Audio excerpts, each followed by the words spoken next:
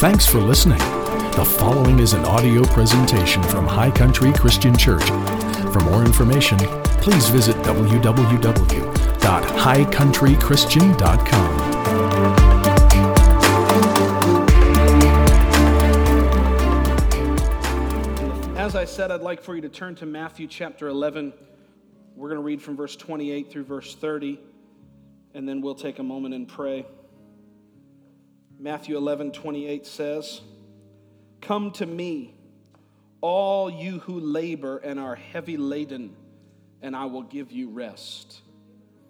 Take my yoke upon you and learn from me, for I am gentle and lowly in heart, and you will find rest for your souls. For my yoke is easy, and my burden is light." Aren't you glad that Jesus' yoke is easy and his burden is light? Like one preacher said, if it's not easy and if it's not light, it's not Jesus. Amen. Let's bow our heads in prayer this morning. Heavenly Father, we thank you today for this, another opportunity that we've been given to receive from your word. Father, we don't take this opportunity lightly. No, on the contrary, we press in with our hearts. We come to the table, as it were, hungry this morning, ready to receive everything that you have for us. And we'll be diligent to give you the praise and the glory. Father, help us today to become doers of what we hear and not hearers only. Lord, that this word would not be just something that encourages us, but that it would be something that calls our life to action, that calls our life to obedience in what you're saying to us this morning. So we thank you for these things, and we give you the praise in the mighty name of Jesus. And let everyone say amen and amen. As I said, I want to remind us this morning of what I think is one of the greatest promises ever made to Christians, ever made to us in the Bible, and it's made by Jesus himself. And that is the promise of rest. How many of you could use more rest in your life? Amen. All of us could use more rest. Amen. You know, in our message last week, in that sermon, I tried to really challenge us to make some changes in our lives in order to help us press back against the spirit of the age. And I encouraged you to take seriously what we were saying and to make some changes in your life. I tried to be encouraging, but I tried to be challenging as well. Because sometimes we need to be challenged. Amen? Amen. How many of you with kids know that sometimes your kids need to be challenged? Amen. It's just true. It's just true. And as a matter of fact, I had one lady come up to me later that afternoon and say, "Pastor Josh, your message was so good," and I'm not doing this to talk about me, but she said the message was so good, it was so convicting. She said, "I canceled my Netflix account during service." I said, "That's awesome. Praise God." That's how you know the word's working, amen?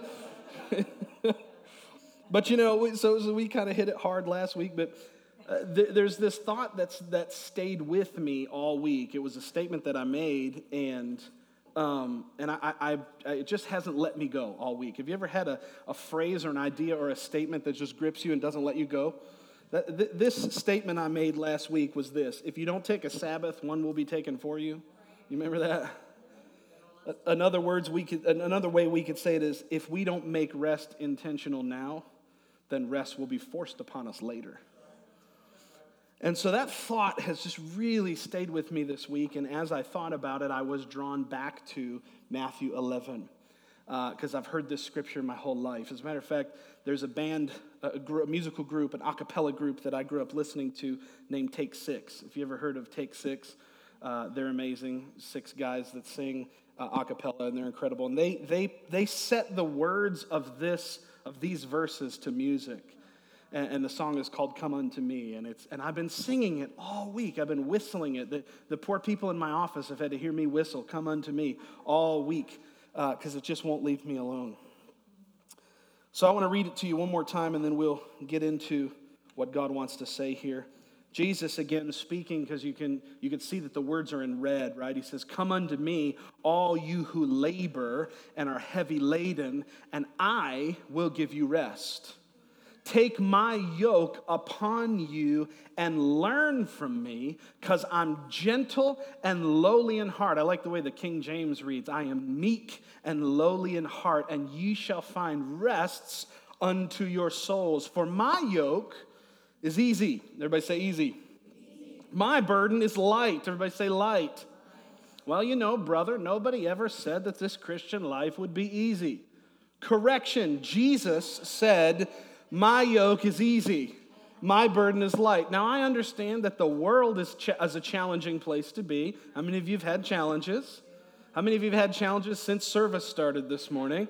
Amen. The world is, we're not ever promised that we will be void of challenge, but what we are promised is that a life with Christ is a life that's filled with his rest.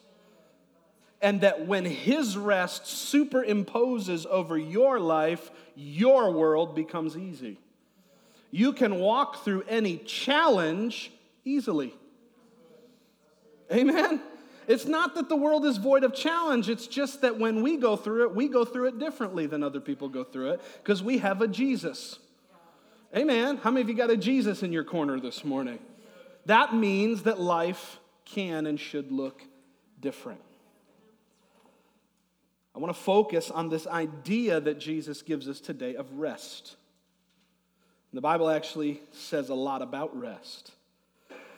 The word rest appears over 300 times in Scripture. Over 300, I believe it's 308 is what I counted last night. Well, it's what my concordance told me. I didn't go and count them all, but that's what my Bible software told me. 308 times. And to be fair, for all the fact checkers out there, so I don't get an email, to be fair, probably about 30% of the time that the Bible says the word rest, it's using the word rest like I took some of the bananas and I gave the rest of them to them. You see what I'm saying? It's using the word rest in that kind of context about 30% of the time. So we could take 100 of those usages away. That still leaves 200 times that the Bible talks about rest. The word obedient. How many times do you think that appears in Scripture, the word obedient? 16. How many times do you think the word diligent appears in Scripture? 15. Probably all in the book of Proverbs, by the way. Even the word faithful only appears in the Bible 82 times. Does God want us to be obedient, diligent, and faithful people? Absolutely. But does he want us more to enter into his rest? You better believe it. So you can be diligent and resting at the same time. More on that later. Listen to what the Bible says about rest. Let me give you 4 out of 200 examples. Exodus 34:21 says, 6 days shall you work, but on the 7th day you shall rest. In plowing time and in harvest you shall rest. So you got to rest even when there's stuff to be done. You still need to learn to take rest.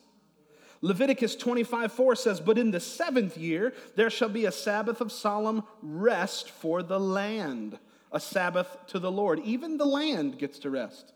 Every 7 years, man, the garden gets to take a summer off. Isn't that amazing?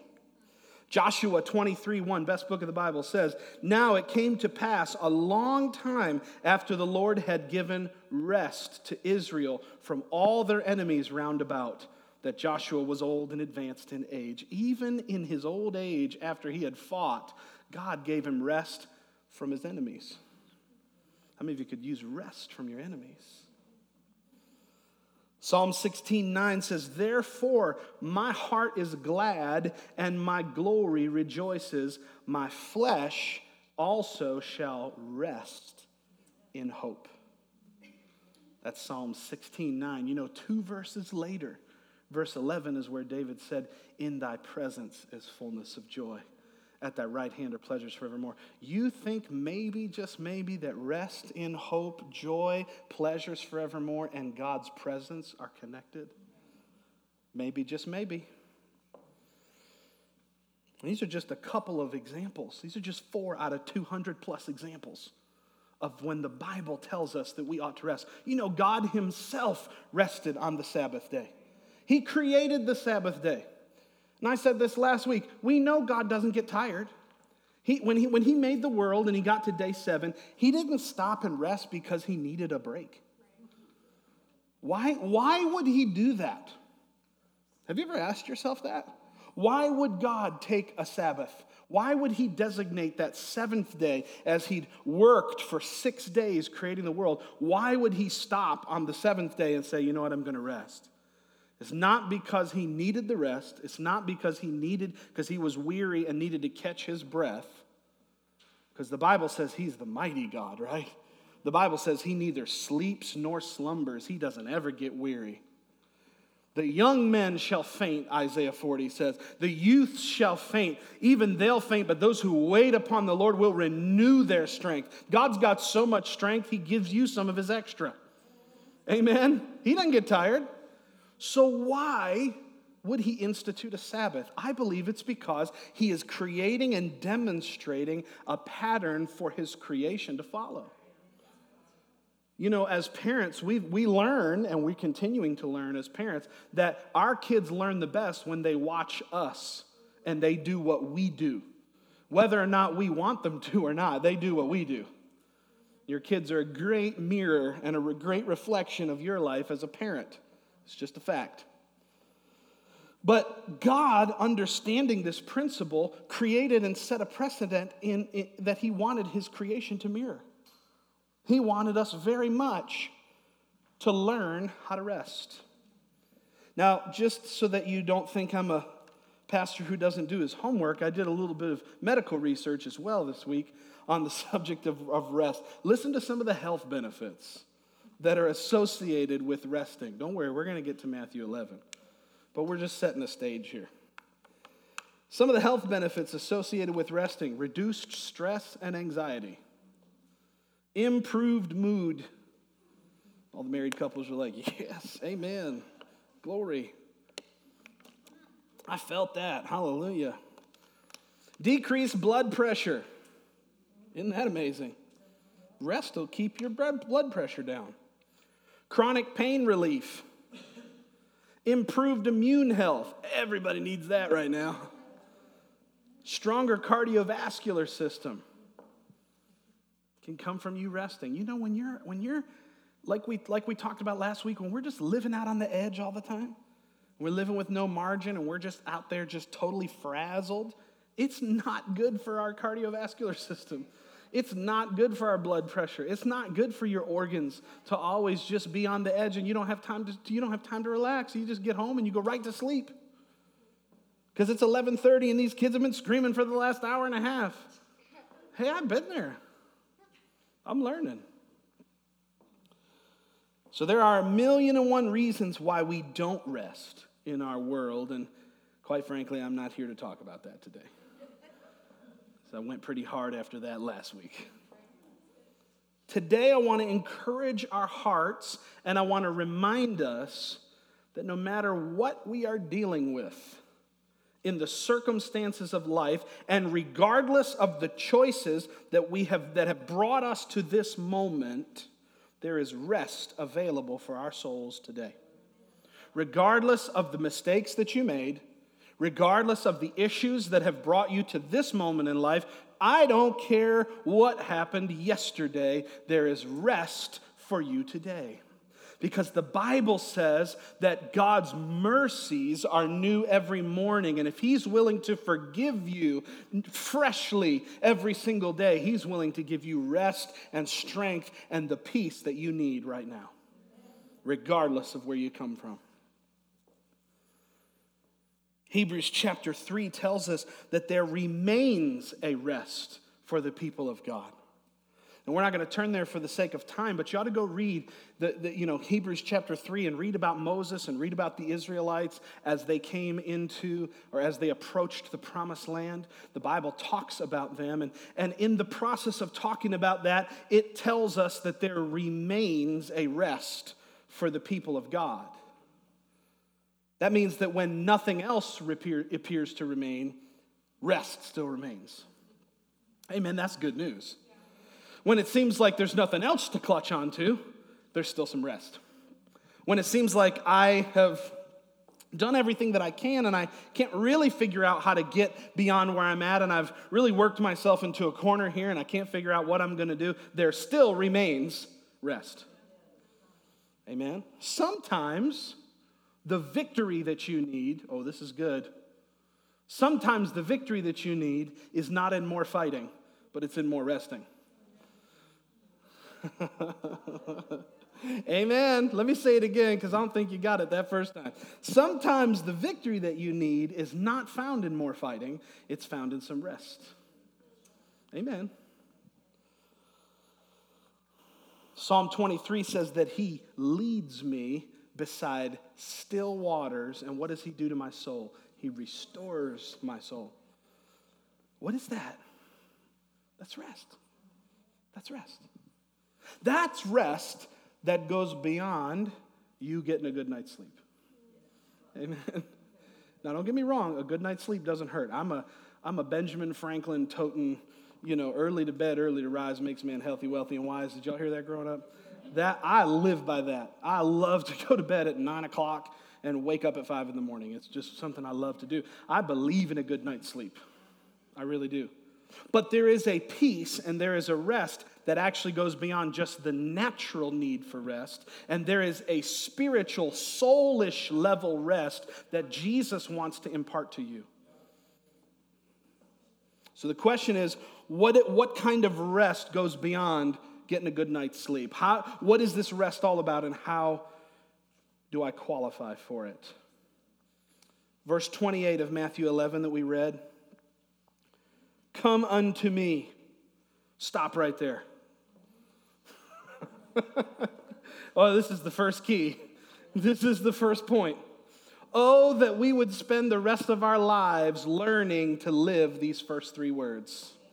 Come unto me. Listen, if you want rest for your souls, you're not going to get it coming unto something else. Amen. But here's the subtle thing, okay? You ready for this? We live in an advertising culture. It's suggested, I don't even know what the most recent statistics are, but I've heard this statistic for a number of years now. It's suggested that the average human being, especially in a metropolitan area, sees over 5,000 advertisements per day. There are all kinds of things in this world saying, come unto me. Come to me. Well, you need a little pick-me-up? Come to Starbucks. Come to Red Bull. It gives you wings. Right? You need to feel good about yourself? Come to Taco Bell. I guess. I don't know. It's where I go to feel good about myself. No, there's all kinds of things in this world. You know it as well as I do because you've seen 5,000 advertisements just yesterday. We're inundated with the world giving us these promises of satisfaction. They're very empty promises, but they say to us all the time, come to me, come to me, come to me. I'll give you what you want. I'll make you popular. I'll make you famous. I'll make you look better. I'll make your teeth brighter. I'll make you skinnier. I'll give you more money. I'll give you more status. Come to me. And that kind of touches on what we talked about last week with the spirit of the age. The spirit of the age is going to give you a promise and say, come to me to get sharp. Remember that? That's last week's message. I can't preach that again. But oh, that we would learn this lesson. Oh, that we would live these three words, come unto me, Jesus said. That we would make it our life's mission to simply live out that first part. Even if you didn't have the rest of the verse, your life would improve dramatically. My life would improve dramatically if I made that my focus. Isn't that true? Dramatically. Come unto me. Who? All ye who labor and are heavy laden. Jesus gives us two kinds of people that qualify for his rest. And we're going to see real quickly that these two kinds of people are everybody. You're not exempt from this verse. I'm not exempt from this verse. Come unto me, all ye who labor and are heavy laden. First of all, notice the word all. That's how you know you're included in this scripture. If you ever wonder whether a scripture was written to you, it is. Amen. We have lots of these kinds of conversations where people, well, Jeremiah 29:11, you really can't believe that scripture because it was written to the Hebrew people during Babylonian captivity. It doesn't really apply to you. To that, I always say the same thing. Every word in the Bible was written to every human being that's ever lived. These words are for you. These words are for me.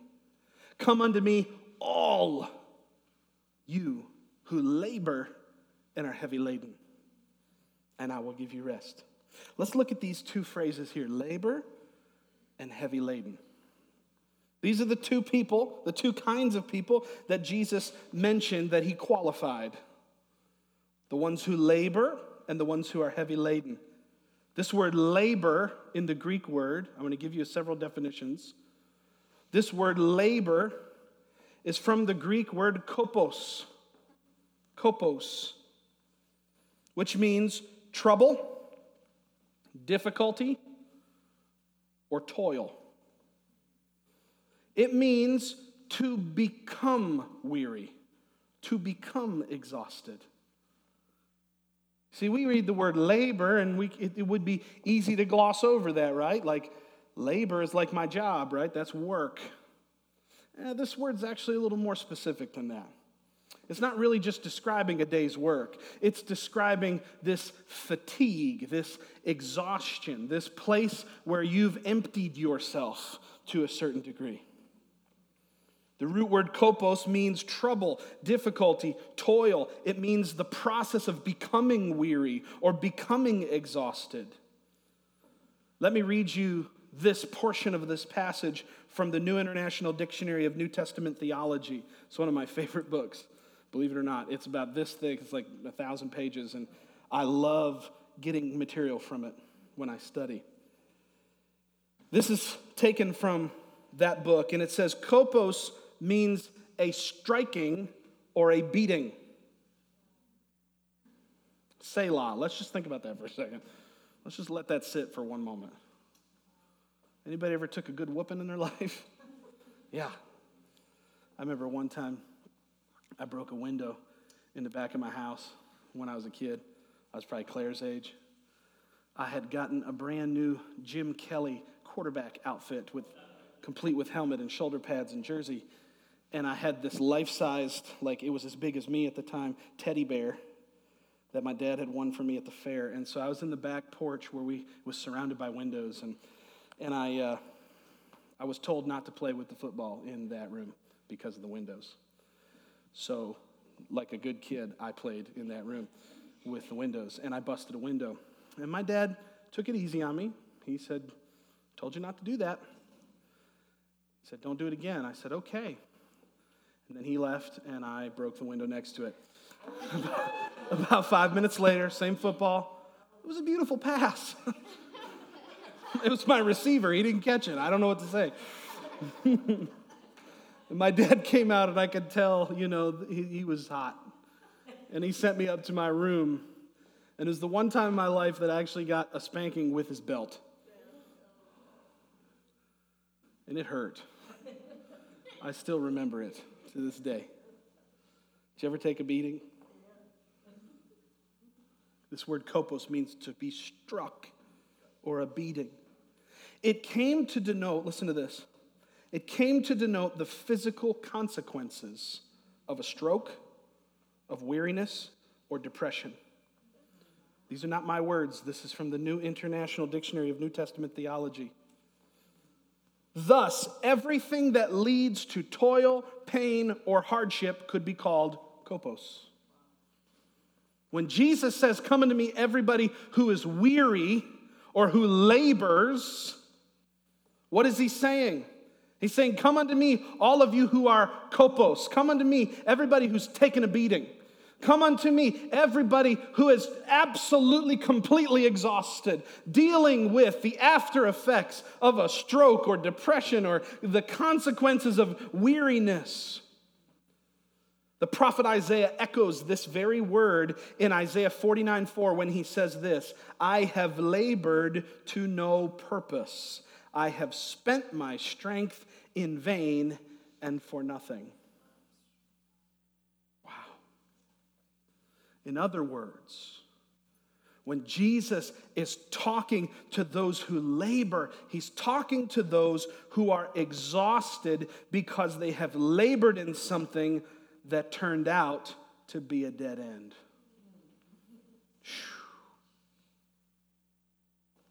Man.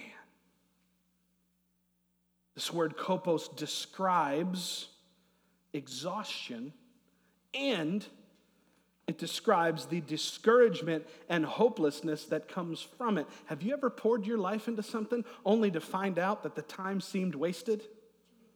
And now you're emptied by it, and you're totally discouraged by it? I planted all the seed that I have, and it turns out the ground is bad.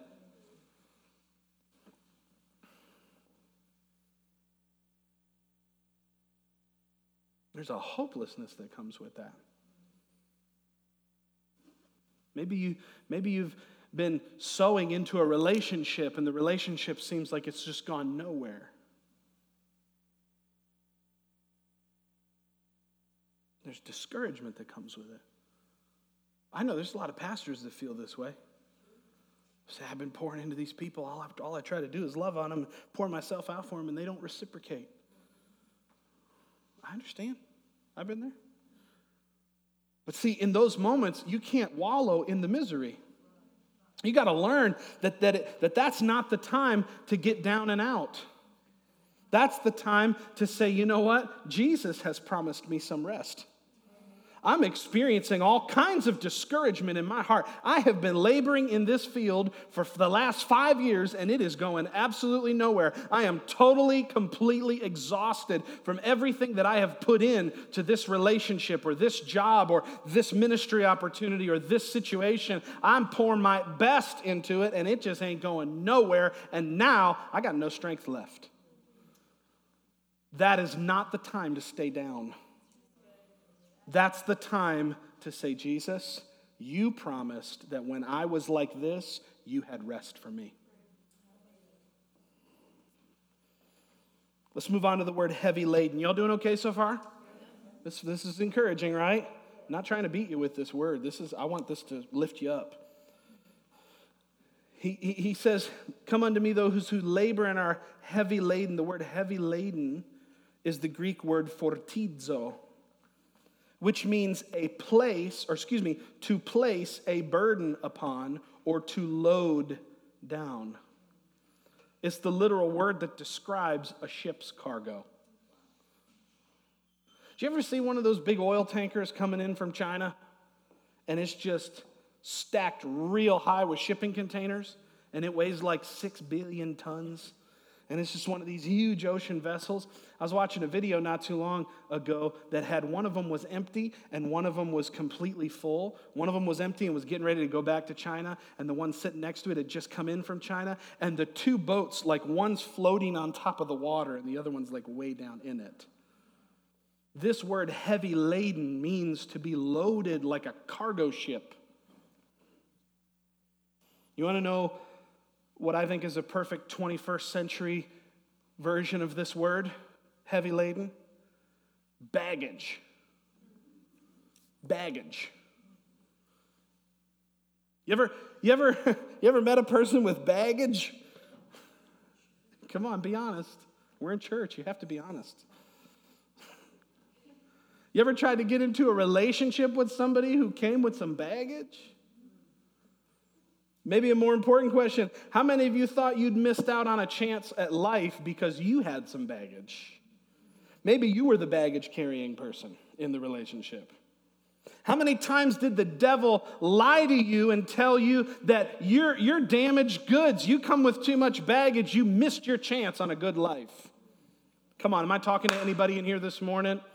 Maybe it's just the people online. Have you said, I've got too much baggage in my life? The devil's lied to me and convinced me that my best days are behind me because I'm damaged goods now. I've got too much baggage.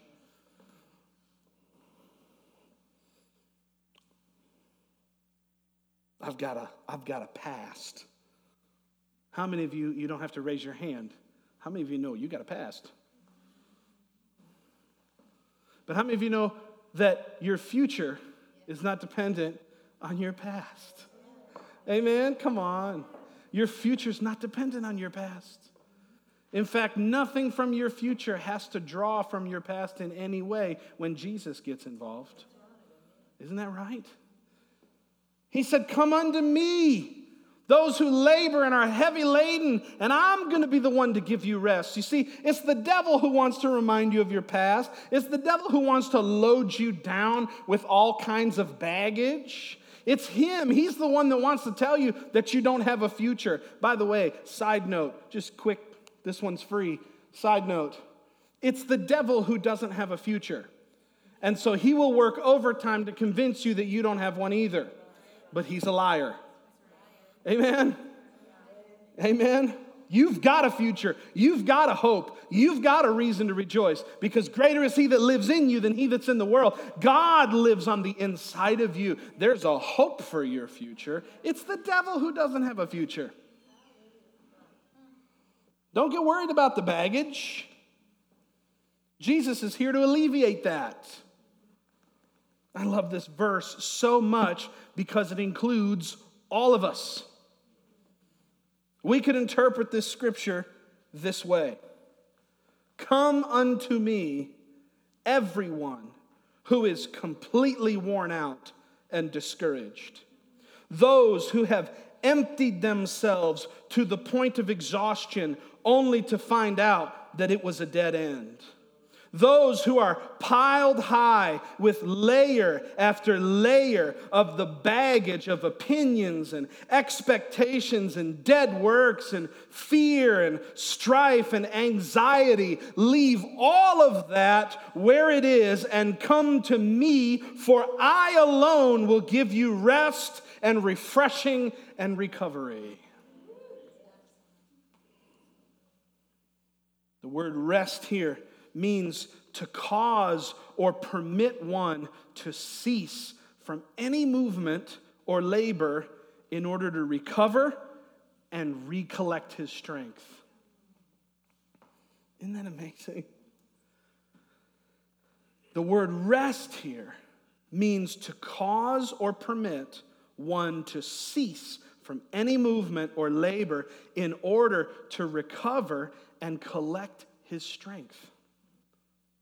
We went this past Friday to ASU, to campus, to the Schaefer Center to watch the Banff Film Festival. I don't know if you've ever been to the Banff Film Festival before on campus, but it happens once a year, and if you like outdoor things, it's actually really cool. You get to go and watch all these independent movies that are made about outdoor adventures like kayaking or mountain climbing, or it's just really cool if you like that sort of thing. And we try to go most every year if we can. And this year we went, and they showed this documentary. It was about 30 minutes long. They showed this documentary about this team that climbed Mount Everest. And they were going for a real specific reason. They actually didn't even care whether they made it to the summit. They wanted to find one of the explorers that went with Sir Edmund Hillary. Sir Edmund Hillary was the first man to ever summit Mount Everest in history. He ended up several years later dying on Mount Everest, incidentally enough. But there was one of his comrades that went with him. The guy's last name was Irving, and he died, and it's rumored that he had the camera in his pocket or in his bag, which contained the first picture of Edmund Hillary and the group at the top of Mount Everest, and nobody's ever been able to find this guy's body.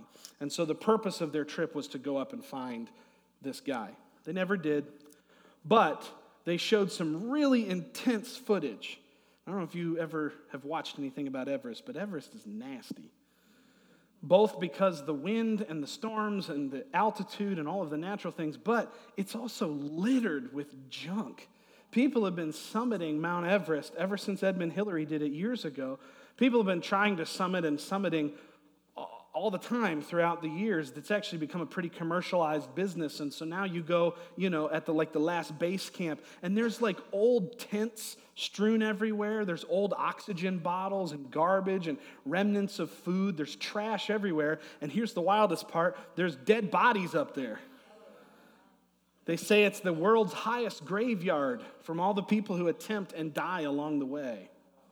And in the documentary, there was this guy who was getting close to the top, and he was losing his strength, and you could only walk about 5 or 6 or 8 paces, and you have to stop and rest.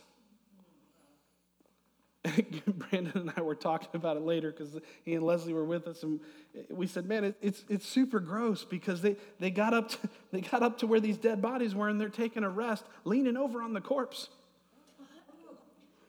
Creepy. Kind of wild. But see, when you get forward in the purposes of God, every now and again you need to rest.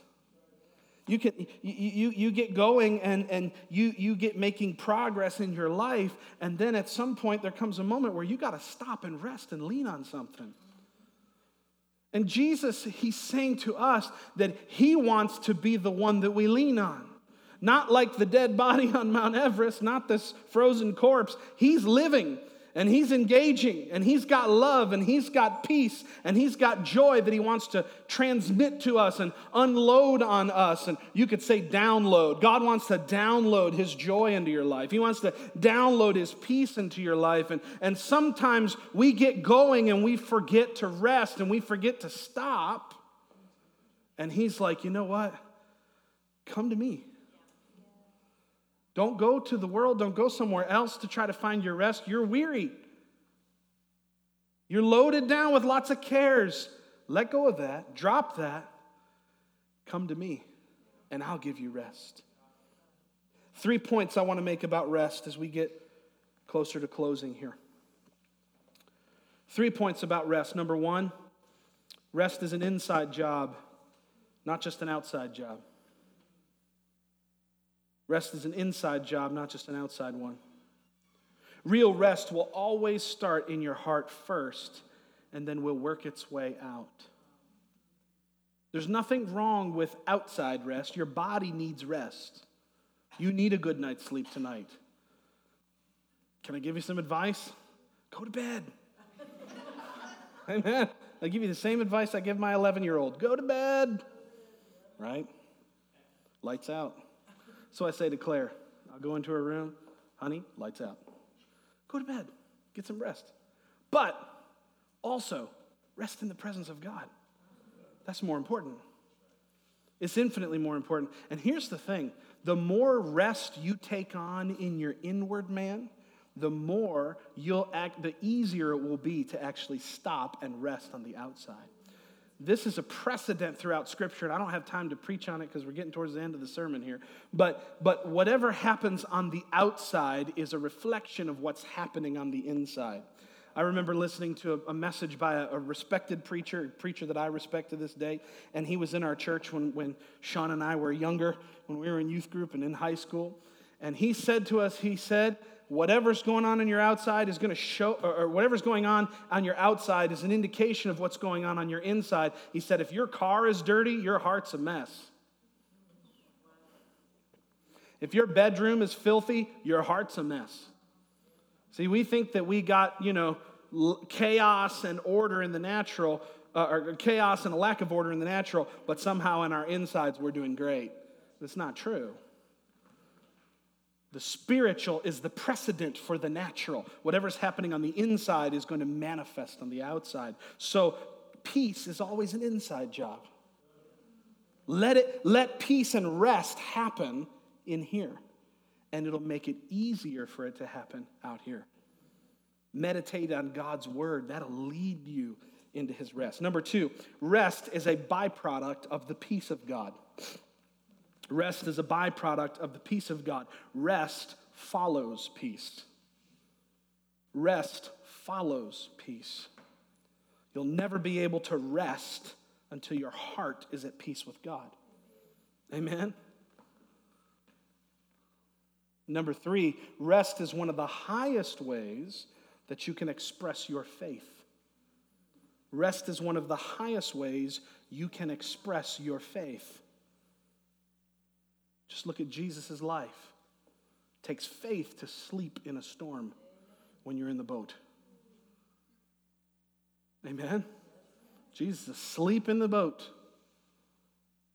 And it wasn't a 40-foot Chris Craft cabin cruiser either. It was about a 14-foot fishing boat, completely open. He's getting hit by the same raindrops that Peter's getting hit by. Somehow he's okay and Peter's not. Amen. How do you sleep in a storm? By rest. It's one of the highest ways you can express your faith. Now, in the last moments that I have, y'all doing okay this morning? Okay. Is this helping you? Okay, good. I want it to help you. I want it to encourage you. I don't want you to be beaten down by life. I really don't. I pray for you all the time, and I pray that God would strengthen you and build you up and lift you up. I don't want to see people in this church beaten down by the cares of this world. I don't want to see you carrying around this heavy load, layer after layer of anxiety and pain and fear and depression and all the cares and concerns of this world. That's not God's best for you, and I want God's best for you. I really do. I mean that with every part of my body and my soul. I want God's best for you. So you say, how do I live in this state of rest, Pastor? I want to live like this. How do I live like it? I don't want to just visit rest every now and again. I want rest to be my pattern of life. How does that happen? Verse 29, watch what Jesus says. Verse 29. Take my yoke upon you and learn from me. For I'm gentle and lowly in heart. I'm meek and I'm lowly in heart. And what will happen? You'll find rest for your soul. You'll discover rest. Isn't it funny that you don't discover rest by going to look for rest? You discover rest by looking for Jesus. You take the yoke of Jesus on you and you discover rest. Isn't that amazing? It's not that you're out here working so hard to find some rest, and then what happens? You get weary and you get heavy laden. You work so hard when the easy thing to do is to take the yoke of Jesus on you and learn from him, and then you find rest. Abigail, come on up here. I asked Abigail to help me to demonstrate this today. How you doing? Good. Here, stand behind here. See what this feels like to be a pastor for a minute. He says, take my yoke upon you and learn from me. Jesus, what is Jesus leading us to in this passage? He's leading us into a trade and exchange. See, because you and I, we come to him with all this load. This is going to represent the load.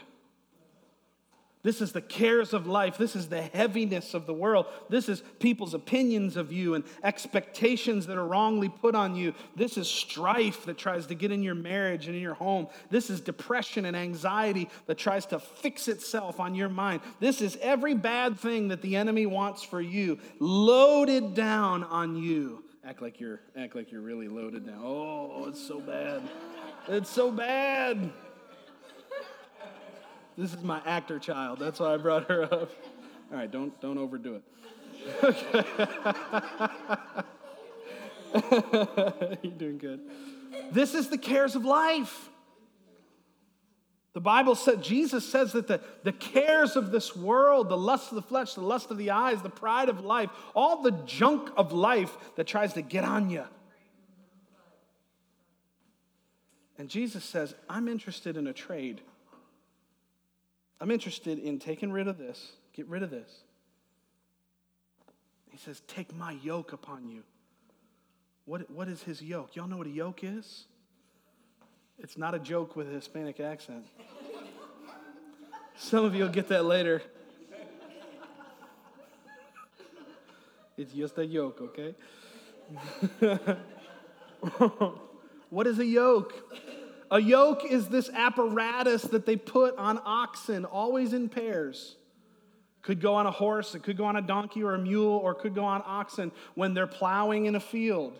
And it's this apparatus, you've seen one. If you go to Cracker Barrel, there's one hanging on the wall today. You can go see it. It's this wooden structure that goes over the shoulder of these two oxen, and the purpose is to keep the oxen together and to keep them going in the same straight way. And oftentimes they would take a younger oxen who didn't know as much and pair it with an oxen who had lots of experience, kind of like you, kind of like Jesus. And he says, take my yoke upon you and learn from me. What is his yoke? What is the yoke of Jesus? I told you that we were at Banff Film Festival on Friday night. After we had wrapped up, we were down on King Street, and Brian and I had said goodbye to Brandon and Leslie, and they went to their way, and we started walking back towards our car. And we were walking down King Street, and it was dark, and it was cold, so we were walking close together, and I put my arm around my wife like this. Here, let's walk together. And this is what we did. And we just walked like this. And she held my hand, and I held her hand, and she put her arm around me, and I put my arm around her. And we just walked like this back to our car, and it was wonderful. What is the yoke of Jesus? It's this. It's this right here. It's this. What is his yoke? It's his embrace. He said, take my yoke and learn from me. In other words, take my yoke and learn my pace. Take my yoke and learn how I walk. Because if I can be honest with you, stay right there. If I can be honest with you, we walk like this. With one eye closed and one eye on Instagram. Hello?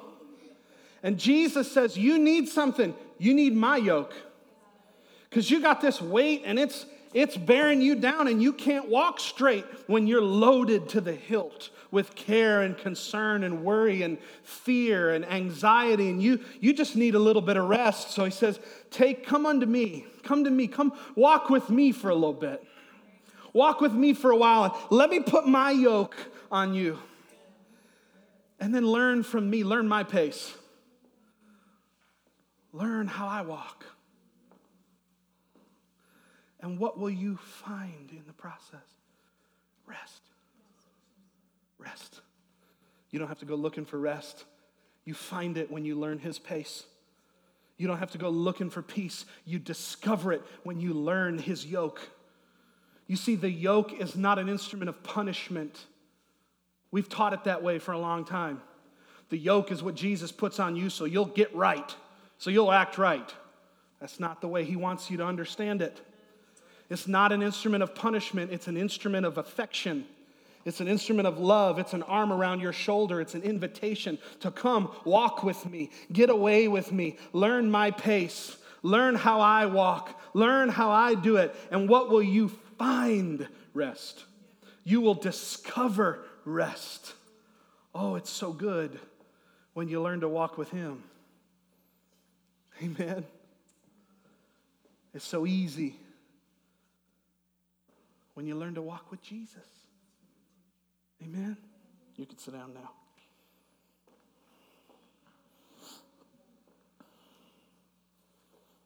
The yoke is not an instrument of punishment. It's an invitation to love. This is what Eugene Peterson, y'all know who Eugene Peterson is? He's the scholar who translated the Bible into the Message Bible. He was a pastor for many, many years. He just went home to be with Jesus last year. His masterful commentary called the Message Bible, when he translated this verse, he used this statement: learn the unforced rhythms of grace. Learn the unforced rhythms of grace. What does rest look like? What does rest look like? Looks like you and I getting close enough to Jesus that we get all of our care and our burdens removed, so that nothing gets in the way of us walking together. If there's one thing I want you to remember today, it's that you can come to him and unload the baggage, and unload the garbage, and unload the cares, and unload the fear. There's so much fear in our world. And there's so much fear that we as believers, we tolerate it so much. And I know maybe this message feels like it's too good to be true, but the reality of grace is that it's too good not to be true.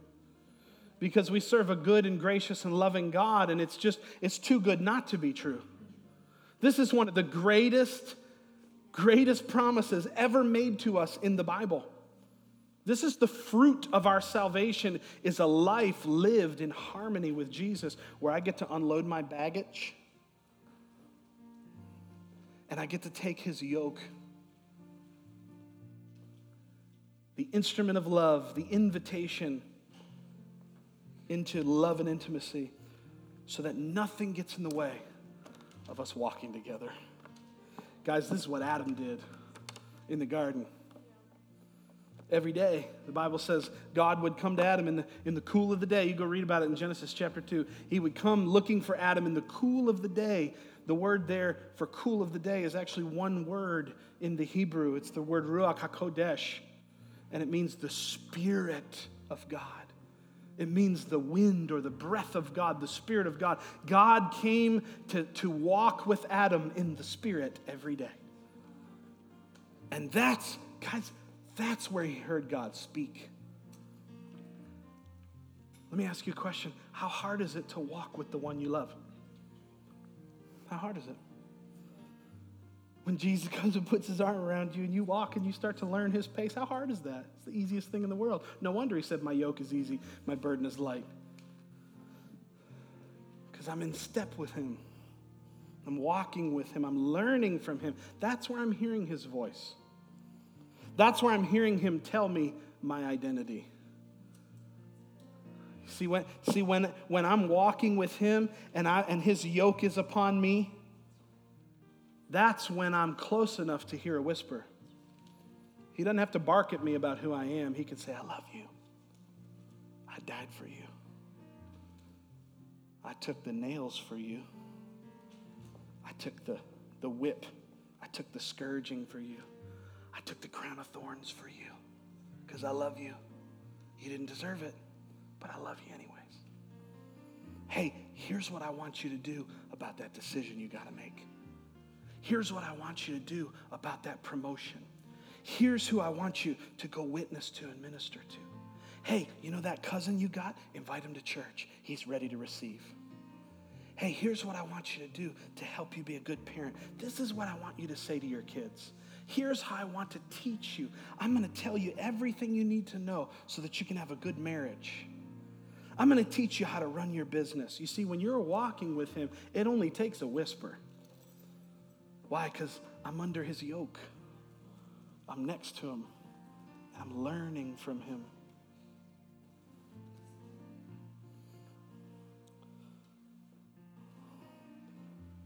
It's the thing that's going to cause you to go through every storm and come out on the other end victorious. It's not nonsense. It's reality.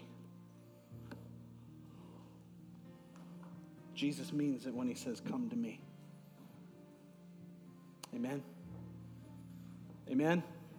Let's stand up to our feet this morning. We hope that this message inspired you and filled your heart with faith. If you would like to visit our church, check out www.highcountrychristian.com for service times and location information. Thanks again for listening to this audio presentation from High Country Christian Church, where Jesus loves you, we love you, and your life counts.